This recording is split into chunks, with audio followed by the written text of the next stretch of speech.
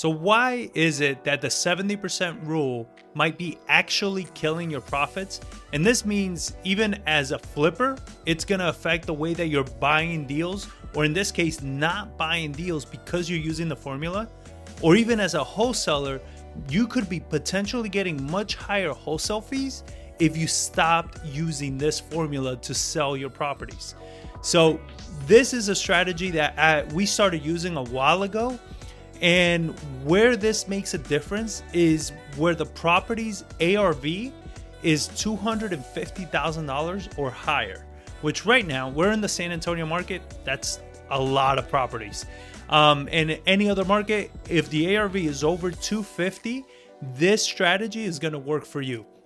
So I want you to lean in, pay attention to this scenario. I'm gonna break down both and why it matters so much, and also how it is that you're gonna be able to increase as a fix and flipper your deal flow, or as a wholesaler, you're gonna be able to increase your profits per wholesale deal.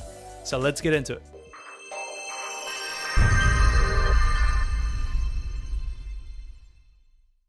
All right, so I have two scenarios here. So ARV 270, repairs $30,000, right? This is a subject property we're going to be analyzing in both of these scenarios.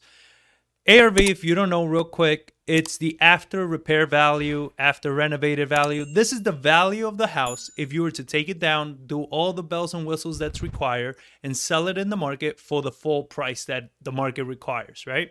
That's what the ARV stands for. So in this scenario, the ARV is 270. Remember, this works for 250 and above. So we're going to take the 270. We're going to subtract the 30%. So the 70% rule, right? We're going to subtract 30%. In this 30%, the reason you do that is because in this 30%, you have your profit margin, and you also have your closing costs and all of those extra fees that you're going to have associated with closing a deal. So that's why it's a good rule of thumb usually to use. So you're going to remove those numbers. So it's going to give you an offer price of $189. Now let's remove, remember, like we said, $30,000 in repair. It's going to give you a maximum allowable offer of $159,000. All right. So that's your maximum allowable offer if you're using the 70% rule. Now, as a wholesaler, you're going to have to subtract your wholesale fee from this number. So let's look at scenario number 2. This is what we use. Scenario number 2, we subtract 8%. That is our closing costs. So if you're using an agent or anything of the sort, this is going to be your agent fees, your closing costs, and stuff like that.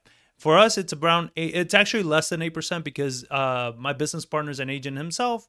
We get a flat fee, regardless, about 8%. Okay. So that gives us a maximum allowable offer of $248,400. Now let's subtract $30,000 profit on this deal, right? We want a $30,000 profit. So that's going to give us $218,400. So to that, we're going to subtract the $30,000 in repairs. And what that's going to do is it's going to give us a maximum allowable offer of $188,400. So just on these numbers alone, right, we're $188,000. So let's take a look at line number 2. Now we're going to take $188,000 and we're going to subtract it by our holding costs because we borrow money from private individuals that will lend us the money at 8 to 10% interest, right? So let's assume that this deal is going to take us about 3 months, which a $30,000 rehab is going to be around that time frame. Sorry. So our maximum allowable offer in this scenario is going to be $184,800. What does that mean? That is a $25,800 difference from this number up here. You understand? That is a massive, massive difference. So if I'm a buyer, I'm a fix and flip buyer, and a wholesaler is trying to wholesale this deal, look how much more competitive I can be.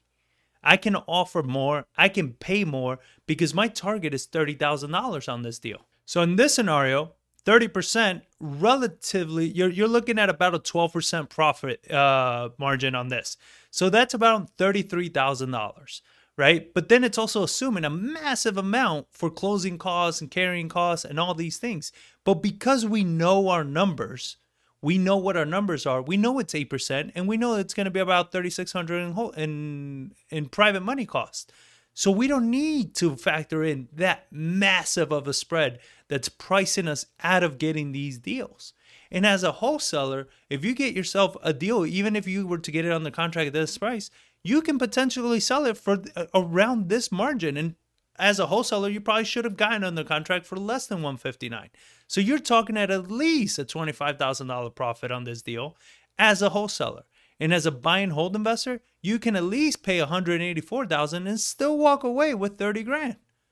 I mean, that's not a bad deal, right? And that's going to be, as a real estate investor, it's giving you the opportunity to get more deals and make more money, especially in this market. So like I said, part 2, I'm going to show you a few different ways of how we use this strategy. So where do we factor this in? I'm willing to take on this type of deal of a $30,000 spread because it's a $30,000 rehab. A $30,000 rehab in San Antonio, you're talking about very light cosmetic work. Nothing crazy. I'm not messing with anything structural. I'm not messing with, plumbing, electrical, with anything that's like some of the big 5. Maybe I'll do a roof. Nothing crazy. And also, there's a few other factors that I like to factor in within this. Factors that I'm factoring in to factor in. How many times do you say factor in a damn video? So it's a factoring situation, okay? So another thing we like to factor in is the speed of the price point, right? So in San Antonio, the median price point right now, I think, is hovering around $319,000 as of this recording. So anything under that median price point is going to go very quickly. All right. So this house, ARV of 270, it's under that median price point. So got it. Price point is very desirable.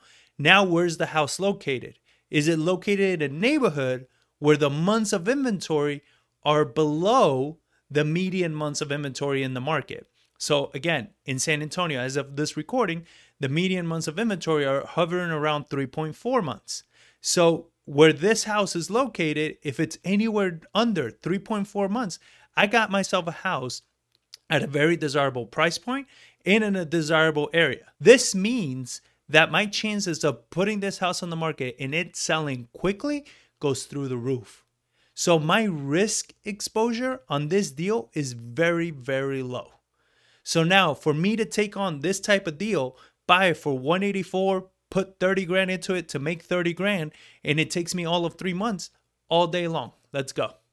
I'll take this because I take this deal, throw it in the pipeline with the 8 other deals that we're doing right now, and it's just every single month we're closing $100,000 profits consistently because we have so much deal flow coming in right now because we're running our numbers.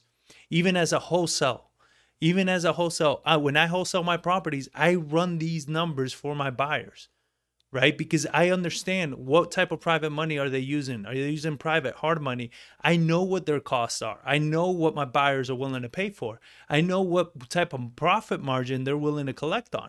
Now, if you say, I won't do a deal for under $50,000, awesome. That is all the power to you. You can make that choice.